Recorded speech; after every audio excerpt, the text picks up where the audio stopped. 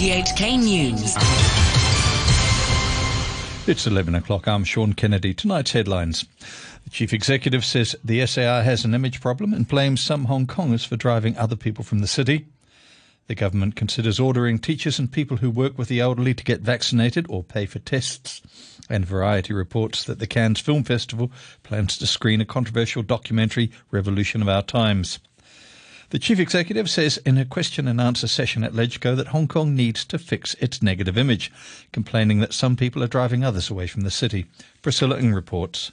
A top concern among lawmakers is when the border with the mainland will be fully reopened. Carrie Lam said conditions to do so aren't quite right yet, and the city needs to boost its vaccination rate first. And without naming any names, Mrs. Lam said some people are driving others away from the city. She spoke through an interpreter. For a long time, in the past few years, there have been people in Hong Kong who were actually driving away visitors from Hong Kong. There were people who wanted to come to Hong Kong for travel or business, but then they had very poor impression of Hong Kong when they came here. So if we want to strive for more policy support from the CBG in helping our tourism and retail sector, we must first improve our own image. We want to change the negative perception mainly people have on Hong Kong. Tourism sector lawmaker Yu Si-wing asked the CE to address comments by the Secretary for Labour and Welfare that those working in the sector should consider looking for other jobs. Lau Chi-kwong said the pandemic will last for a few more years and the government cannot keep subsidizing the tourism sector.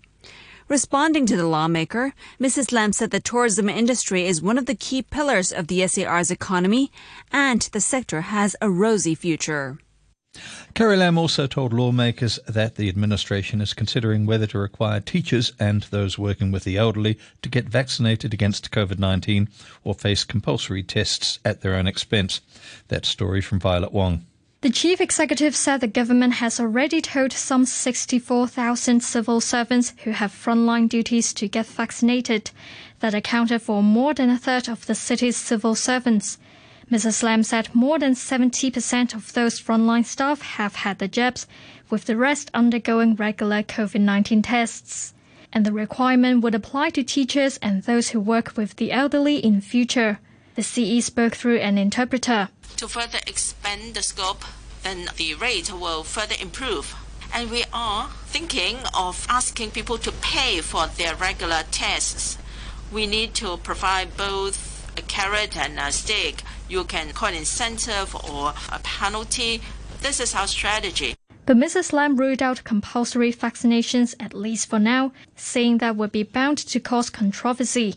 She said the government will keep monitoring the situation to see whether more stringent measures are needed at some stage to help build up a vaccine firewall. Variety has reported that the Cannes Film Festival has made a last-minute decision to screen Revolution of Our Times about the Hong Kong protests tomorrow. The decision is expected to anger the central and Hong Kong governments. Natalie Ching reports. Revolution of Our Times isn't the first documentary to chronicle recent social unrest in Hong Kong. Anders Hammer's Do Not Split was nominated for an Oscar this year. That nomination angered Beijing, and for the first time in more than half a century, the Academy Awards were not screened in Hong Kong.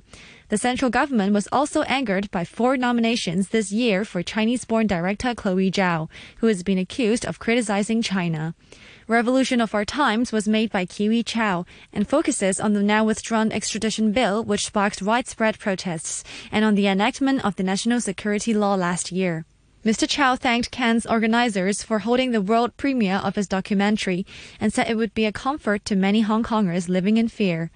Variety predicted that Cannes' decision to screen the film would, at the very least, trigger a diplomatic complaint from the central and Hong Kong governments. The European Commission says it's begun legal proceedings against Hungary and Poland over measures that target LBGT people. The Commission said it's issuing a formal notice to Hungary over a recent law that bans the depiction or so-called promotion of homosexuality and gender change to under 18s. It said it's sending a similar notice to Poland over some regions and municipalities declaring themselves LGBT-free. You're tuned to RTHK. The time is coming up to 5 minutes past 11. GDP figures that fail to meet expectations could pave the way for more stimulus measures for the world's second largest economy. That's according to the ANZ's chief Greater China economist, Raymond Yeung, after China posted 7.9% growth for the second quarter, slightly lower than analysts forecast and down significantly from the 18.3% expansion in the first quarter. The PBOC, the People's Bank of China, already stated that the monetary policy has returned to normal. The term normal, what they mean is that they will switch from the COVID reaction or responding mode back to 2019. Now, if we looking at 2018 to 2019, the monetary policy has been very dovish. The central banks cut reserve requirement ratio a couple of times and also inject liquidity in order to cope with the deteriorating the external environment when the trade war intensified in those 2 years. So it seems to us that given that the uncertainty remains high in the second half of the year and the Chinese central banks will still be adopting this type of dovish mode. Chief Executive Carrie Lam says Hong Kong's bribery laws should never cover the city's leader, adding that her successors shouldn't amend the laws either, as this would undermine the Chief Executive's constitutional responsibility. Wendy Wong reports. Carrie Lam had promised during her election campaign in 2017 that she would amend Section 3 and 8 of the Prevention of Bribery Ordinance to cover the chief executive. At the end of last year, she said she wouldn't be able to fulfill that promise during her term of office. She said future administrations could look at the issue again if they could come up with ideas on how to amend the laws without hindering the CE's ability to discharge the duties. But speaking during a question and answer session in the Legislative Council, Mrs. Lam said she wouldn't amend the laws, and future CEs should not try to do so either. She said the chief executive was above the judiciary, the executive and the legislature, while being accountable to the central government as well as the SAR government. She said that while LegCo may have attempted to pass bills to undermine the CE's position, she wouldn't be doing anything of the sort. I said that I would amend the Prevention of Bribery Ordinance to make Sections 3 and 8 applicable to the Chief Executive. But I haven't done so. I'm not going to do so. And I think this should not be done by the future Chief Executive because this is an affront to the constitutional position of the Chief Executive. A pro-government lawmaker has expressed support for anti-doxing legislation, while a journalist group has raised concerns ahead of its introduction in LegCo next week. Jimmy Choi reports. BPA legislator Priscilla Leung, who's also a barrister, says she's been doxed before and understands the need to protect people's privacy. She dismisses any suggestion that if online platforms self-censor to play safe in future, that would amount to undermining freedom of expression. Even for printed copies of newspaper, the editor-in-chief, the writer, the sender of the message have to be careful of the messages they write, and they have to take due care. If you want to have your freedom of speech to be protected, not to be taken away by other people casually, you need to obey law. Ms. Leung is also defending the plan to allow the Privacy Commissioner to order the arrest of doxing suspects without a court warrant. I believe it must have harmed certain victims to a certain extent that it may go beyond ordinary defamatory remark or lower the reputation of someone or even psychological harm. Like maybe if they continue, the person may commit suicide.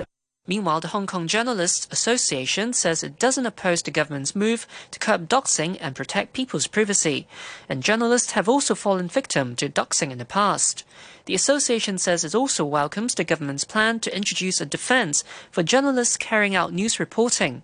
But Ronson Chan, the chairman of the association, says he's concerned about whether the authorities will use a strict definition of news reporting when it comes to enforcing the law, resulting in certain news reports being deemed to be doxing. We are worried about how the law enforced. For example, how the law enforcement agency treat the media work or journalistic work, how they defined it. And we hope that the government, for example, the Privacy Commissioner, could give us more information about the legislature and have a more detailed consultation with us so we can learn more what will happen soon. The association also said it hopes authorities will enforce the law impartially and it won't just be used to target government opponents. Lingnan University's Students' Union has accused the school of suppression after it announced it will no longer collect membership fees on behalf of the student body. Here's Wendy Wong. Ningnan University says it came to the decision after receiving complaints from parents and students that bundling union fees together with tuition fees was misleading and inappropriate. The Students' Union says the move is unacceptable and ridiculous. It says its operations will be seriously affected as it doesn't have information on members. The union says the university has been using various administrative means to undermine its financial stability and increase its workload. This, it says, is part of efforts to reduce the union's influence. The students' body says it will strive to serve students despite these difficulties. The row is the latest to break out between local universities and the students' unions, with some distancing themselves from the student groups and others severing ties completely. The University of Hong Kong has reportedly ordered its students' union to move out of a building on campus within the week after announcing it will no longer recognize the union. The union's council has passed a motion expressing sadness over the death of a man who stabbed a policeman on July the 1st and saying it appreciates his sacrifice. The motion has since been withdrawn and the union has apologized. But earlier this week, the chief executive called on the university to take action against the student leaders. Carrie Lam said she was extremely angry and ashamed that student representatives passed such a motion. A 47-year-old woman has been sentenced to life imprisonment after she was found guilty of shooting to death two of her elderly relatives at Quarry Bay Park 3 years ago over a family dispute. Violet Wong reports. A 7-member High Court jury made the unanimous decision following a 5-hour discussion. It also convicted Ada Zim of shooting two other relatives with the intention to cause them serious bodily harm. The court earlier heard that the 47-year-old Zim had pulled out a gun and shot the 4 victims at Quarry Bay Park in June 2018. It was also told that the former bodyguard had disagreed with her aunts and uncles over the way a property matter was handled. While 2 of the victims, a 75-year-old man and a 63-year-old woman, survived their injuries, the other 2, aged 80 and 62, died in the attack.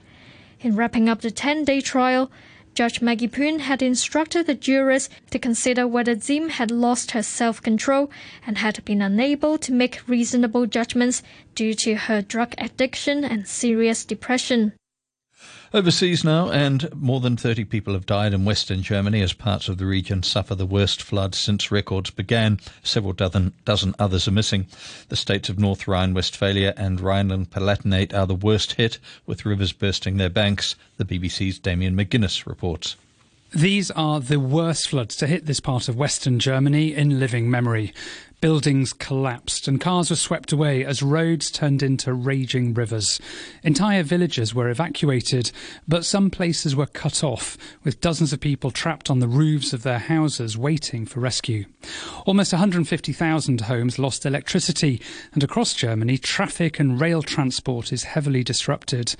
Over the past 24 hours, this densely populated region saw record levels of rainfall. A senior Afghan official says the Taliban have proposed a 3-month ceasefire in return for the release of about 7,000 prisoners. Nadir Naderi, a government negotiator involved in peace talks, said the insurgents also wanted the names of Taliban leaders to be removed from a UN blacklist. The BBC's Lise Doucette reports from Kabul.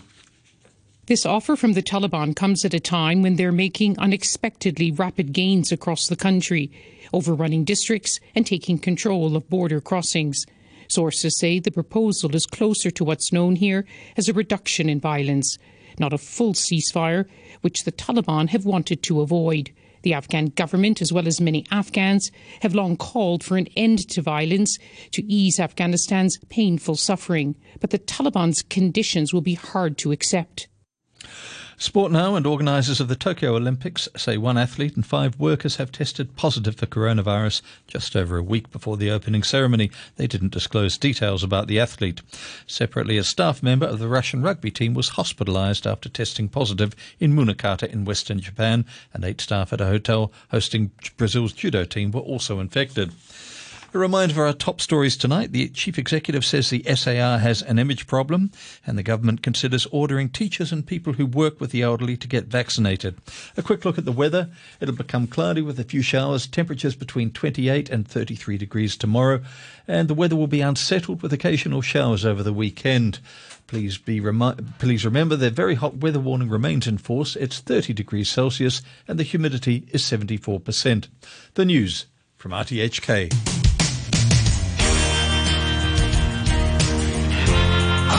RTHK Radio 3.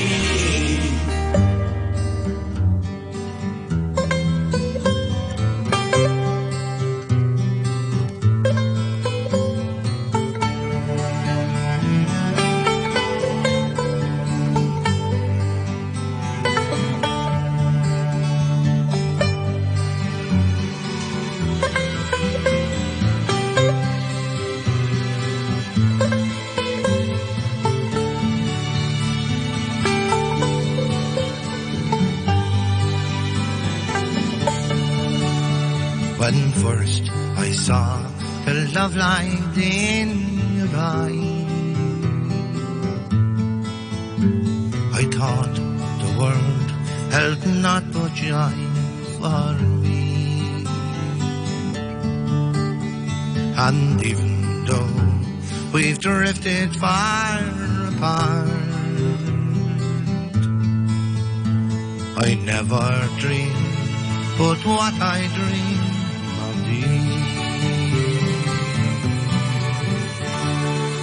I love you as I've never loved before. Since first I saw you on the village green. Come to me in my dreams of love alone. I love you as I loved you when you were sweet, when you were sweet, 16.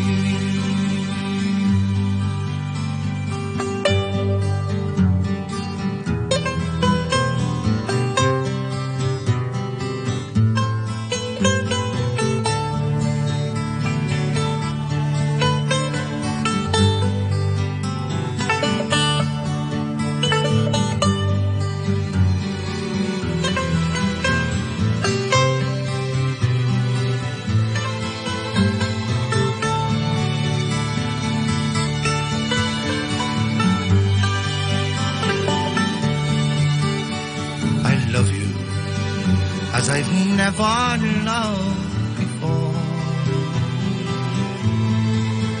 Since first I saw you on the village green. Come to me in my dreams of love alone. I love you as I love you when you were sweet, when you were sweet, 16.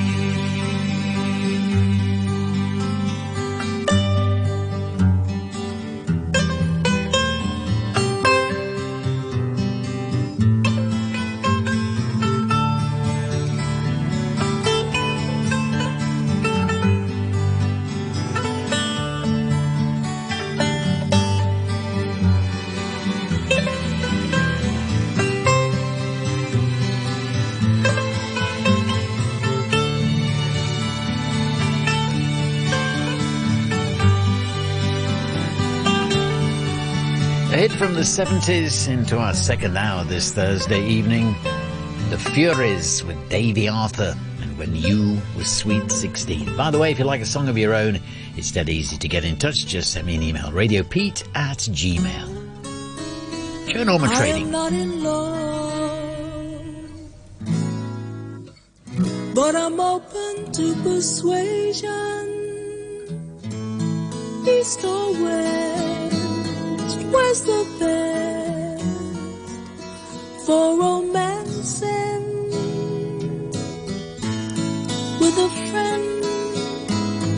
I can smile, but with